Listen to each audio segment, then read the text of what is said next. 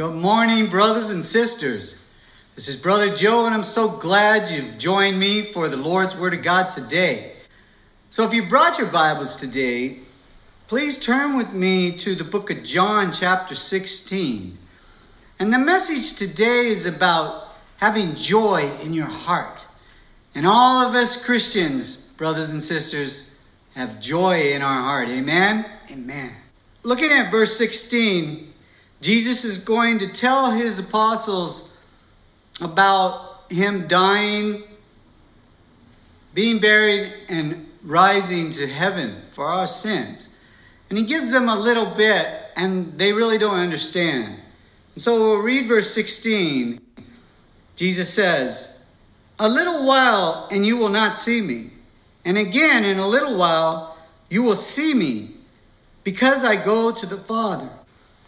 And so the disciples are a bit confused, and Jesus is aware of that. And so Jesus responds in verse 20, "Most assuredly I say to you, that you will weep and lament, but the world will rejoice. And you will be sorrowful, but your sorrow will be turned into joy." Amen? Amen.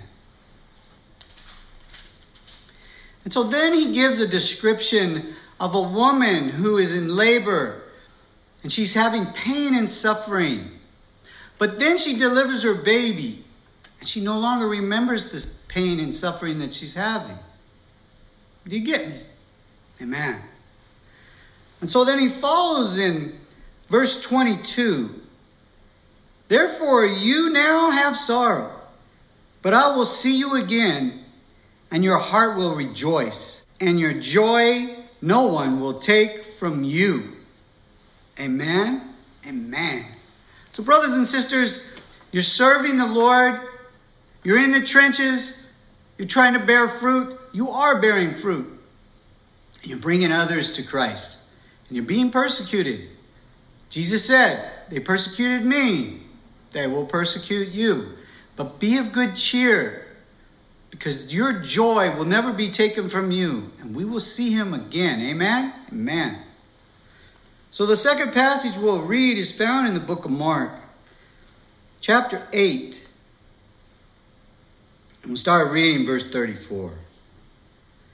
"When he had called the people to himself, with his disciples also, he said to them, 'Whoever desires to come after me, let him deny himself, and take up his cross, and follow me.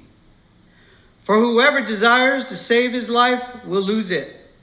But whoever loses his life for my sake and the gospel will save it.'" Amen? Amen. And now reading from verse 38. "For whoever is ashamed of me and my words in this adulterous and sinful generation, of him the Son of Man also will be ashamed when he comes in the glory of his Father with the holy angels." Amen? Amen.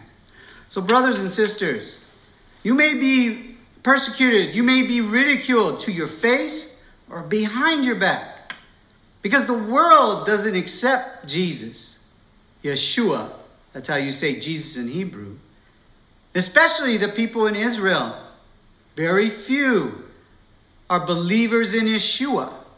And this is sad.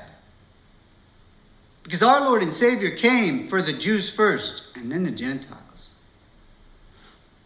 But at some point, they're going to wake up. They're going to slap themselves on the thigh, the Word of God says. They're going to be ashamed of themselves. And they're going to receive the same joy that you and I receive when we see our Lord and Savior coming in the sky for the church. Amen? Amen. So keep the faith and keep pressing forward for that upward call. And we'll all be with our Lord and Savior someday, forever and ever. "All things come to pass, but the joy of the Lord lasts forever." Ever, brothers and sisters. So keep the joy in your heart, which is love. If you have love, if you have Jesus in your heart, you're going to have that joy. Amen? Amen.